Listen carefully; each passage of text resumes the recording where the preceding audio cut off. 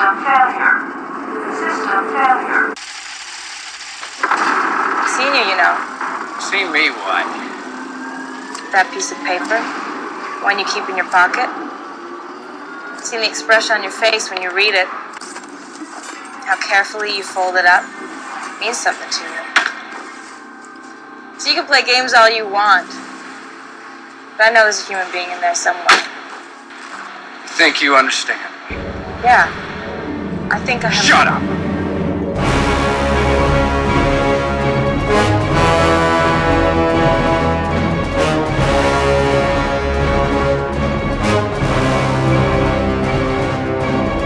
Hello everyone, Matt here and welcome to Looking Back at Lost, where each week I look at another episode of ABC's Lost to see how that episode fits into the series as a whole. Today I'll be covering episode 108 entitled Confidence Man. Before we start, I just wanted to give a big thanks to a reviewer on iTunes who called Looking Back at Lost a thoughtful and refreshing commentary and said that it was well worth the listen. So thank you very much, and certainly anyone else who's interested in checking out the iTunes feed or leaving a review, etc., can go to lookingbackatlost.podbean.com for a variety of links and links to iTunes and all that. Anyhow, moving on now to the episode proper, here is the summary from Wikipedia. In the flashbacks, Sawyer is sleeping with a woman, Jessica. After informing her that he is meeting someone to get money for an investment that will triple his cash in 2 weeks, Jessica tells him that she will get the money from her husband so that she and Sawyer can split the profit. Later, Sawyer is revealed to be a con artist. He closes the deal with Jessica and husband at their home. However, after seeing their son, Sawyer calls off the deal and leaves. On the island, Kate is bringing fruit to camp when she comes across Sawyer's clothes on the beach. She picks up the book he's reading, which is Watership Down, and Sawyer walks out of the water. He flirts with her, but she walks away. Elsewhere, Shannon's asthma has become a problem, and everyone becomes convinced that Sawyer is hoarding some inhalers from the wreck. Sawyer says he'll give up the medicine if Kate kisses him. Kate calls his bluff and challenges him about the letter he often reads and how he obviously is affected by its text. Sawyer makes Kate read the letter aloud. It's addressed to Mr. Sawyer, and the author says that Sawyer slept with his mother and stole his father's money, causing the father to murder his mother and then kill himself. The author says he'll find Sawyer and give him the letter, indicating he knows what Sawyer did to the author's family. Locke suggests to Sayid that Sawyer may have attacked him because he is benefiting from being lost. Sayid then uses the whereabouts of the inhalers as an excuse to torture Sawyer for information, with help from Jack. After Sayid slips pieces of bamboo under his fingernails, Sawyer only agrees to give up the inhalers in return for the kiss from Kate. She kisses Sawyer, after which he reveals that he doesn't have them after all. Sayid believes Sawyer is lying, and they fight. Sayid stabs Sawyer in the upper arm with Locke's knife. Sawyer wakes up on the island to find his arm bandaged, having been saved by Jack. Kate has been rereading Sawyer's letter. She sees the stamp on it from 1976 and deduces that the letter wasn't written to Sawyer, but by him. Sun uses eucalyptus to help Shannon to breathe, and Charlie and Claire move to the K's.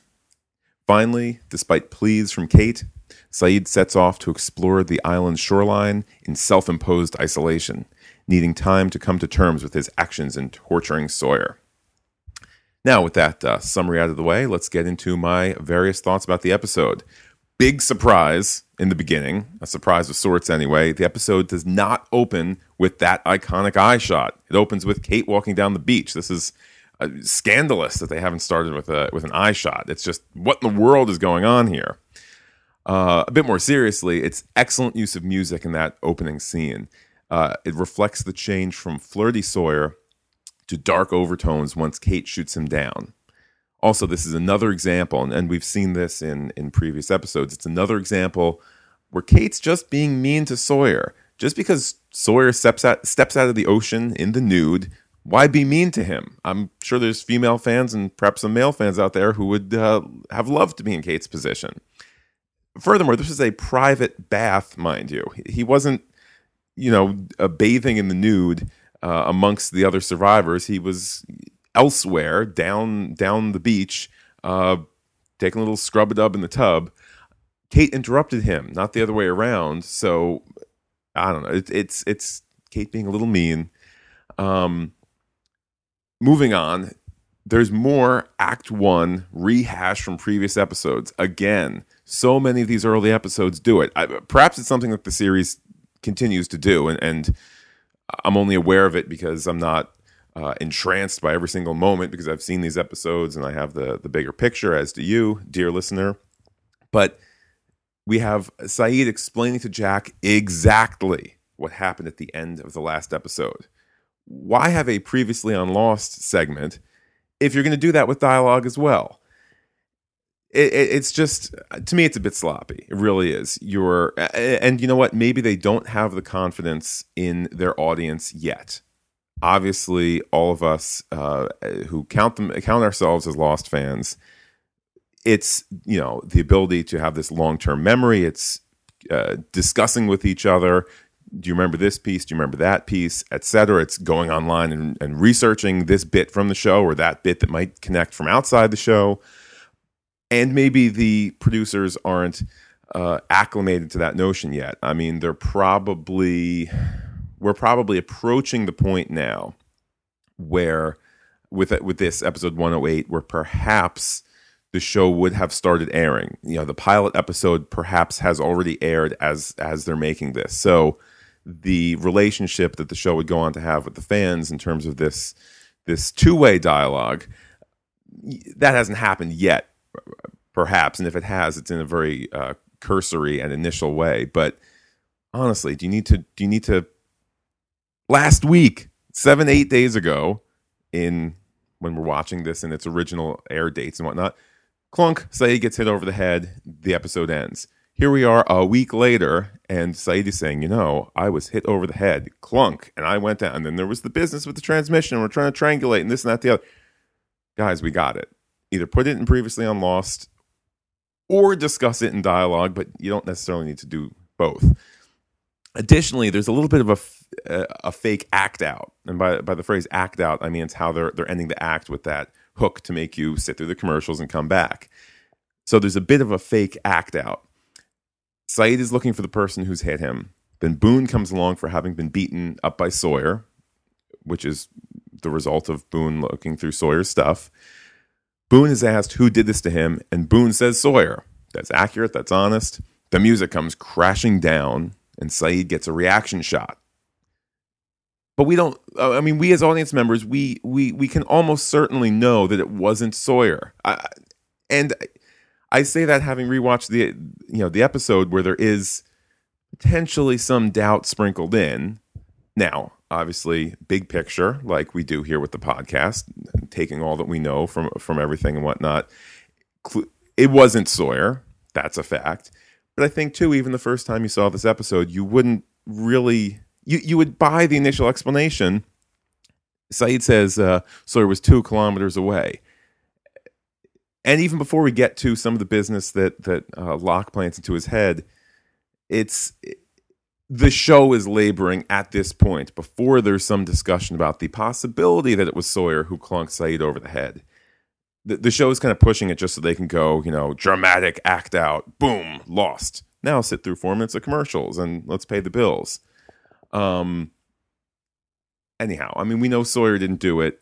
Again, when I say we, I mean from the point of view of having seen the episode for the first time. We don't think Sawyer did it, so I suggest it. There isn't the evidence on the table yet.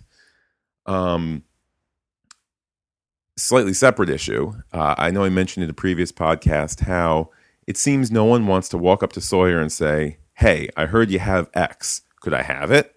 Let's have a discussion. You want some fish? You want some this? Let's trade. Let's work together here.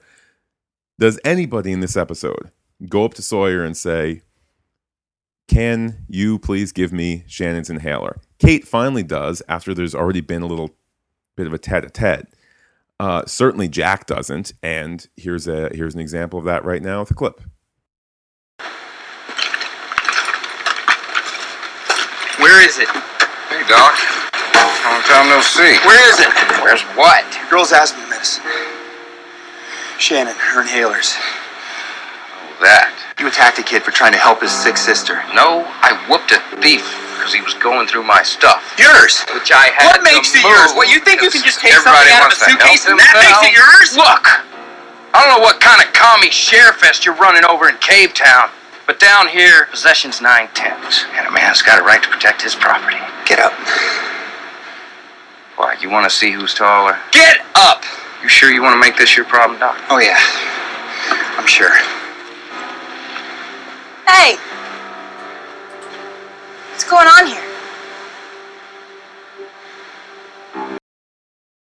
So at this point, if you're a regular listener to the podcast, you know I'm not a Jack fan, and I won't get into that anymore other than to say he's not a great leader.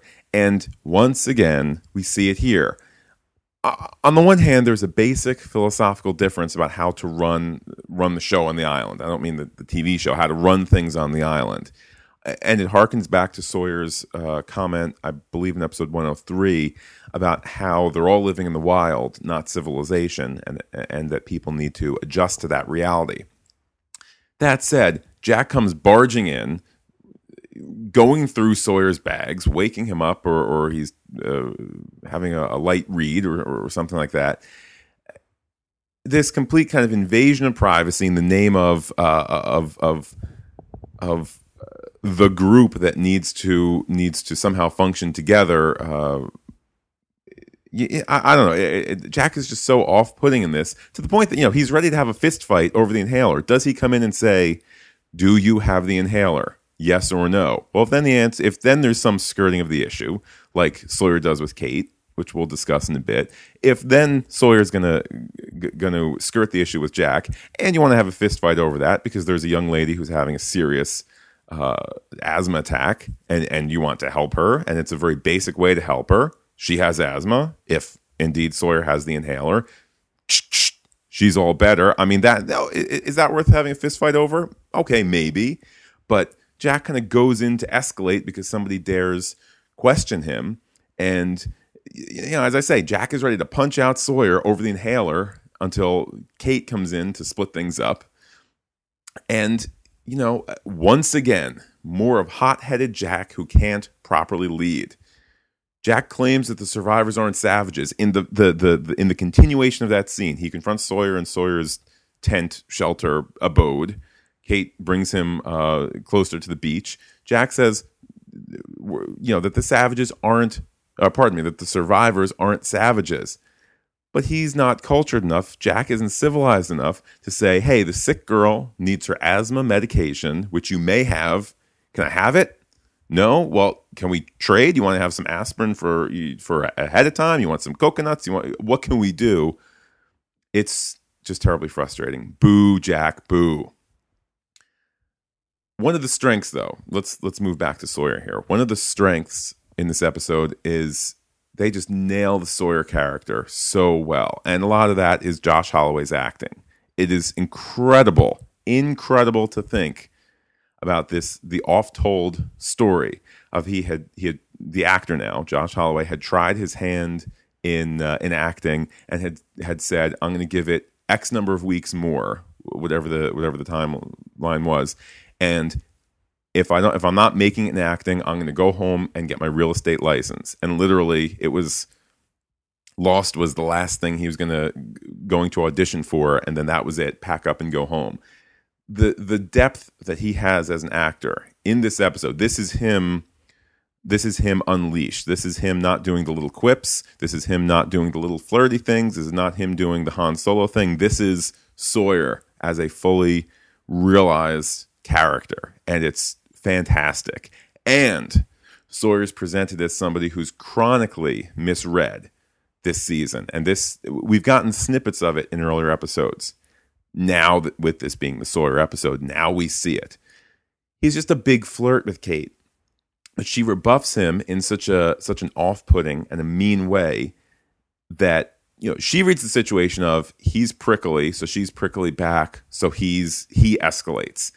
That is not the case. Kate pushes first with her off-putting attitude, which leads to angry Sawyer pushing back. He's a genuinely good person. We see that in this episode.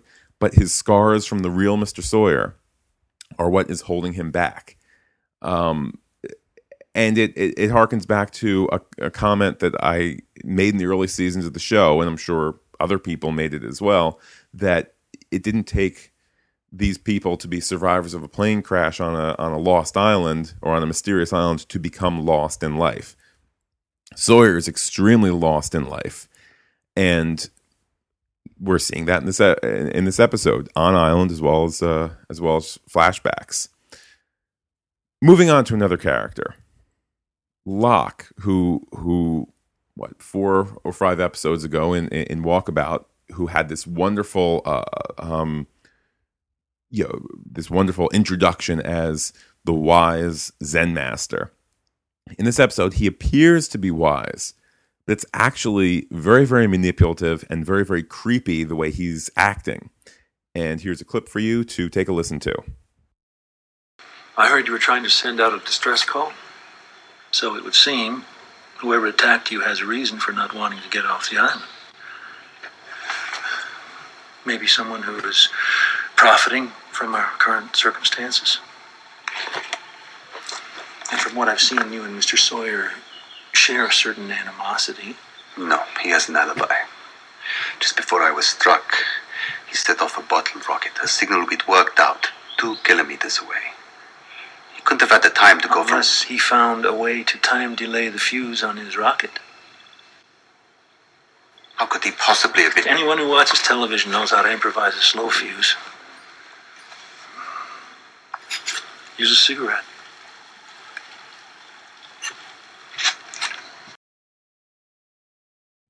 What does Locke gain by spreading speculation?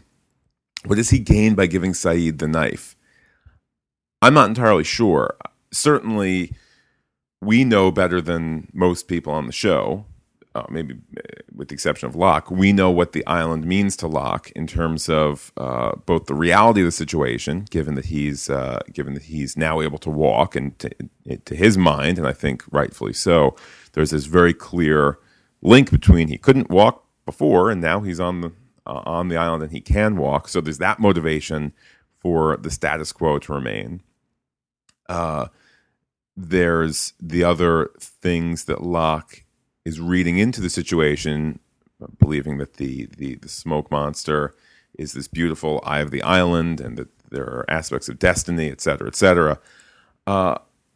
So, I mean, Locke has this elevated position. What does he gain by stirring the pot? I'm not entirely sure. There hasn't been much interaction between him and Sawyer. Is it something as simple as you want to give Locke some screen time?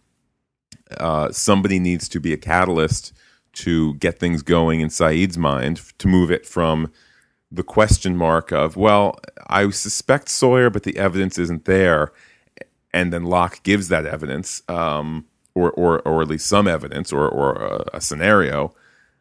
Perhaps that's just it. Perhaps Locke is just fulfilling some sort of script necessity to propel Sayid forward. I don't know. That's the one thing I will say, though, is that it's an ironic scene, given that in season 6, Sayid would once again be taking marching orders from someone looking like Locke, albeit the man in black in the form of Locke. Sayid got bad advice from the man in black. Sayid is getting bad advice from Locke now. So there certainly is a nice bit of symmetry there. And also, as a side note, I learned from a news story completely unrelated to this that you indeed can't use a cigarette as a slow fuse the way Locke is suggesting. That, in fact, cigarettes are made to prevent that. So that said, I mean, I'm not going to nail that. I'm not going to call that a continuity error or a blooper. I'm not even going to call that as Locke trying to mislead. His rationale is, haven't you ever seen TV? You can use a cigarette as a fuse. I don't know. If I was caught on some mysterious island and I needed a slow fuse of some sort, and I had a pack of smokes, I suppose that would be something I would try. So I'm not necessarily faulting the show, although, frankly, it does lead a bit of credence to this notion that Locke's function in this episode is merely to be a catalyst for Saeed and to propel him forward to the torture, which then propels us to the Saeed episode, Saeed in exile, meeting Russo. So if that's the sin of the episode to get all those things going, then, well, what can we do? It's a wonderful road ahead of us nonetheless. Moving back to Sawyer. Sawyer's self-loathing absolutely comes out just fantastically when he's goading Jack into beating him. And the director and the editor of this episode, they shoot it perfectly. It isn't about setting off Jack as much as it is that Sawyer is getting the beating that he wants because of this strong self-loathing.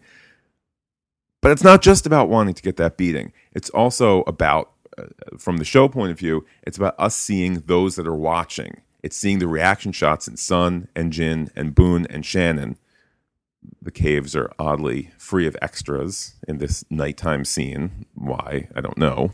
There's your continuity error. But it's not only, I think most directly, Sawyer wants the beating because he's so guilty about being this awful person that he is, this con man. But also it's a way of Sawyer manipulating Jack into taking Jack down a notch. Jack takes himself down a notch by showing that he's, surprise, a poor leader, a loose cannon, incapable of making the correct decisions. And indeed, when it's all done, he smacks Sawyer around. Sawyer ends up getting tortured on Jack's watch. Jack is the Papa Bear in that scene. And for what? For nothing. For inhalers that Sawyer doesn't have. Incidentally, on the topic of asthma, I read once, there's a biography of Teddy Roosevelt that got into some of the medical background on asthma, specifically childhood asthma. Obviously, this relates to Shannon and her asthma. There are many cases where childhood asthma has zero physical cause. They'll take the dust from an asthmatic child's room, put them in put the child in the hospital, put the dust underneath the child's bed. Zero asthma attacks. It's been written that when a child has an asthma attack, nothing is more important. He or she becomes the most important thing in the eyes of those around him or her, i.e. mom and dad, other family members. I mention this because doesn't that rather fit Shannon?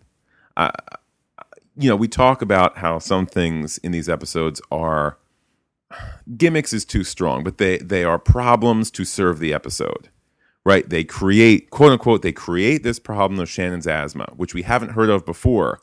Wink, wink. That's because she had her inhaler, says Boone. So now for this episode, she needs her inhaler. Then they spend an entire episode searching, the business of the inhaler. It suits the purpose of the Sawyer story for him not to have an inhaler. But yikes, now you still have this problem of Shannon is asthmatic. Sun comes in, Sun makes the eucalyptus. Boom. That now solves the problem of Shannon's asthma until her death in season 2. You create a problem, you deal with it in the episode, you solve it at the end, and then you say, check, we don't ever have to deal with that again. But anyhow, it fits Shannon well, I think. The possibility that her asthma, and I mean, they touch on it a bit in the episode. Jack says, not only are you having an asthma attack, but you are panicking, and that's making the asthma attack worse. So all of the attack that you're feeling is not representative of your breathing condition. It's a mental thing in part. I'm just suggesting perhaps it's one step further that it's bratty Shannon who everybody must stop. There's a monster out there. There's no water. There's this, there's that. We're not rescued. Everybody stop. I'm the center of the universe because I'm having an asthma attack. Connected to that, it's a really nice touch to see how Saeed may have had he might have had the seed planted in him about Sawyer being the bad guy. Locke may have planted that seed, but it's seeing Shannon in distress that truly gets Saeed involved. That's the straw that breaks the camel's back. And I think that's also suggested in a couple shots. There's moments where there's a moment where Boone gets up. I think Saeed is going off to confront Sawyer, and Boone's going to go with him, but Shannon says, Boone, don't leave me. And both men, Saeed and Boone, stop and look at Shannon. And I don't know if it's in the script as, Sayid looks tenderly at Shannon or that sort of thing, but in retrospect, again, the notion of this podcast doing it all in retrospect, it plays really nicely as, Sayid is starting to notice her. Moving on, big kudos to the show. Oh, no, wait, let me back up first. It's interesting to see that Jack is so complicit in Sawyer's torturing because of this notion of it's part of some greater good. Jack seems to get some kind of apparent moral loophole. He's the good cop who's saying to Sawyer, listen, you have to talk. If you don't talk, well, I can't stop Sayid. He's doing something over there with that knife and that bamboo. I want to help you, buddy. Just tell me where those inhalers are. I'm the good guy. I'm holding Sayid back. To me, it's just more of Jack playing it any way he wants to play it, but he gets to play it safely. Sayid's going to do the dirty business. Jack, he's just saying, "Come on, man, we got it. He's going to come get you. You better tell me, Sawyer." Specifically on that topic of Sawyer getting tortured, kudos to the show for really, really, really making Sawyer scream. There's no question that this is torture. It kind of starts out as, isn't that, that hardly hurts, that tickles, some line like that.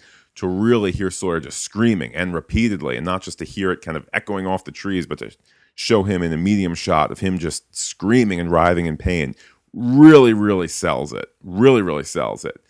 That said, where's all this coming from? Because after the torture, he says, fine, I'll tell you, I want the kiss from Kate. I like this notion that all that Sawyer wants, or perhaps needs, is just a loving soulmate. He thinks that is Kate. And you can understand why. Sawyer's a bit of an outcast, living on the edges of society.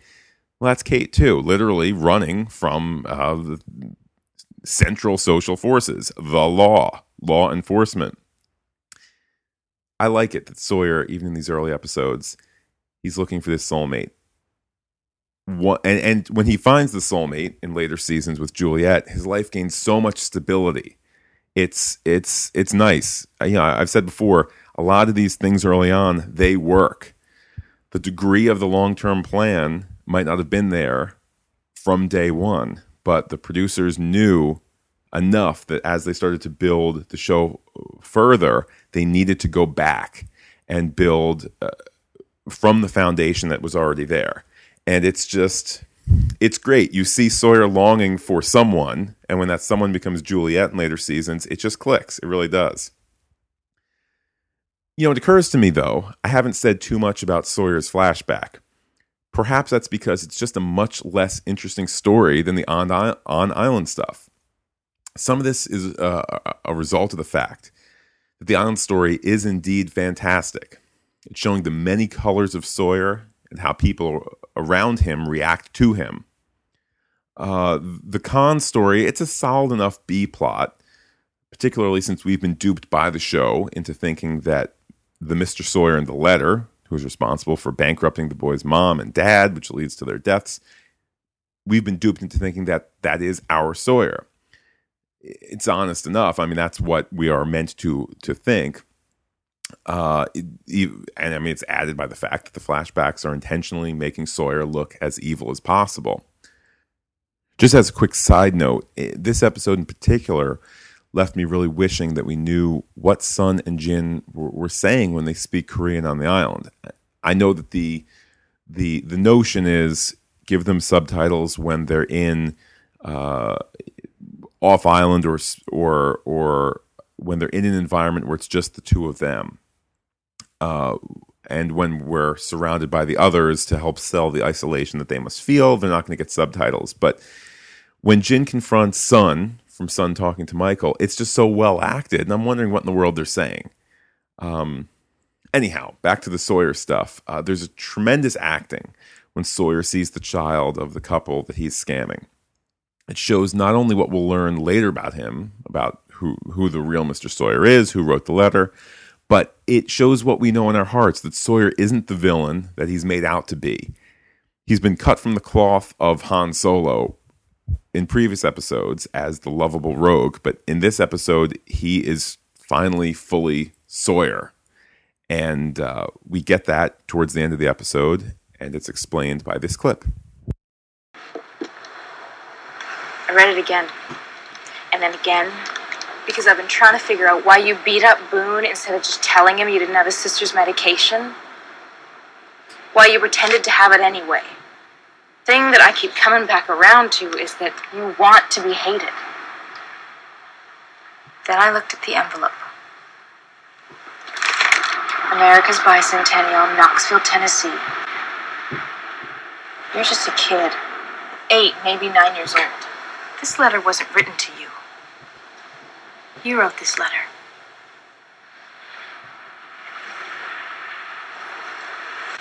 Your name's not Sawyer, is it? It was his name.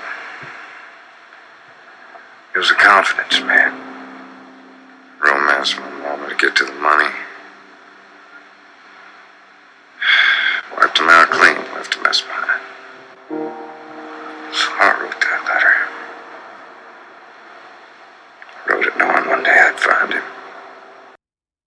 Knowing one day I'd find him. And there we have this little notion planted in the overall hierarchy of the show. And we're all sitting here knowing, story-wise, Anthony, there it waits down the line. Anthony Cooper ending up on the Black Rock. Anthony Cooper, the original Mr. Sawyer, ending up on the Black Rock for Sawyer to give the letter to him finally and to kill him. There it awaits downstream for us. Changing subjects, on the topic of Sun making the eucalyptus rub for Shannon. And maybe this is a bit much, dear listeners, but I can only read it as a faint comment on medicine's need to prescribe drugs when there's a natural answer. Jack even acknowledges it when he's by kind of quietly chastising himself. Their son is putting the unnamed goop onto Shannon. Boone says, "Hey, Doc, this lady put stuff on Shannon. Now 10 minutes later, Shannon was breathing clearly." Jack takes a little sniff and says, "Eucalyptus," kind of like this. Duh, we just could have crushed up some eucalyptus. That said, and I discussed the eucalyptus before, it's a little bit hand of the writer here. Create a problem, deal with the problem, solve the problem. All this trouble with Sawyer when they just could have mashed up a few plants. Of course, then it would have been a lousy episode. It would have been, Sawyer, where's the inhaler? Hey, inhaler, wait a minute. Let's get some eucalyptus. Oh, that's great. Ta-da. So it works.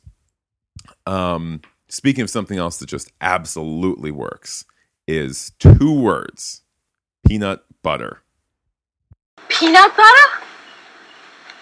No way! Just like you ordered. Oh, there is one thing. It's extra smooth. That's okay.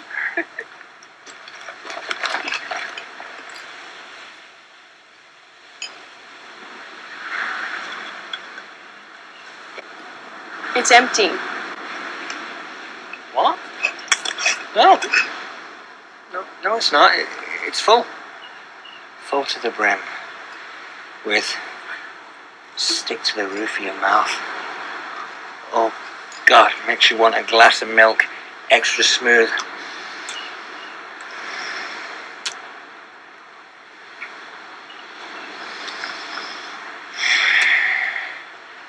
It's the best bloody peanut butter I've ever tasted.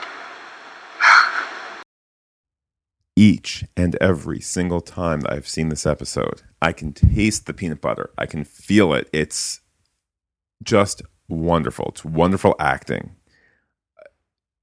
It's to the point that when Charlie ultimately does find the Dharma peanut butter and gives it to Claire, that scene pales in comparison to this one.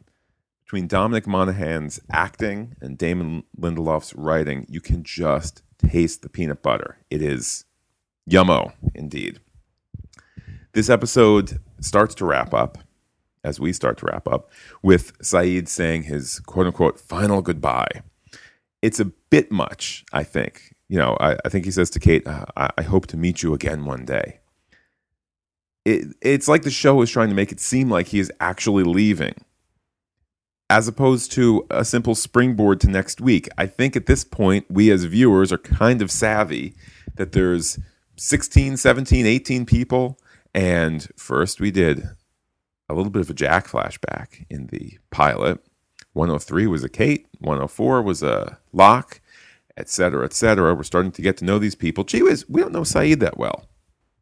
So it's just a tad gimmicky. Oh, Sayid leaves forever. I mean, for those of us who watch previews, and I shouldn't say us, for those of you who watch previews, because I quickly stopped watching previews for Lost, I'm sure in the preview that they showed that the next episode is going to be a Sayid episode. To say this big final goodbye, bleh. The episode truly comes to an end, though, with another montage of survivors set to music. Personally, I'm glad they stopped doing this. Giacchino's music can carry an episode ending. It's just, I don't know, it feels so familiar from was it about 3-4 episodes ago that did this? Yeah, I think it would have been 103 did that. It's just not necessary. There is a nice touch, though, at the very end that Sawyer doesn't burn the letter, showing his hope for revenge. With that now, let's take a quick peek at Lostpedia to see any little bits and pieces that I've missed or that I didn't make any connection to. Lostpedia mentions that this episode is the first episode in which a flashback did not directly involve how a person got to the island. They also mention how the season 6 episode Lighthouse features the fact that they find Shannon's inhaler in the on the ground near the entrance to the caves. I do remember that. I couldn't have told you that it was episode or season 5 or season 6, or I certainly couldn't have told you specifically it was the episode Lighthouse. But I do remember that little kind of wink to the audience. And just as I mentioned the music that ends the episode, Lostpedia mentions that another notable aspect of this episode's music is the use of the Blind Boys of Alabama's I Shall Not Walk Alone over the final montage. One of only 2 such cases in the show in which a commercial song is heard without a source within the setting of a story. So there you go. I guess they took my advice from the future and quickly stopped doing it. Well, with episode 108 in the bag, let's look ahead to next week. Next week's episode will be 109, entitled Solitary, which, as I've mentioned before, is the Sayid episode, the introduction of Nadia. And also, just for your reference, dear audience, these episodes are being released to the webpage, looking back at lost.podbean.com. They're released usually Friday evenings, and then iTunes usually picks up that, the update to the feed. It'll pick it up overnight, so usually by Saturday it's there. I know a big chunk of you are also getting these episodes from the Lost Podcasting Network, which I usually send Ryan the email sometime Friday evening, and then he updates usually over the weekend at some point. So however you get the show, certainly that's the schedule you can look forward to. I'm releasing Friday evening, and then it's spreading out through other means from there. And it's been wonderful hearing from some of the listeners out there. You can always say hello to me on Twitter at where you can find me at twitter.com/lookingbackllost. You can send an email or record a voice message with your iPhone or iPod Touch and email that, or your text email to lookingbackatlost, all one word, all spelled out, lookingbackatlost@gmail.com. As I mentioned before, you can visit the webpage, lookingbackatlost.podbean.com. And you can search for Looking Back at Lost on iTunes, find me there, subscribe, leave a review, etc. So thank you once again for listening. It is just a great joy to be revisiting Lost, to be dialoguing a bit with some of the listeners, and just be getting my hands dirty in the world of Lost again. So thank you once again. See you next Friday for 109 Solitary. Take care. Bye-bye.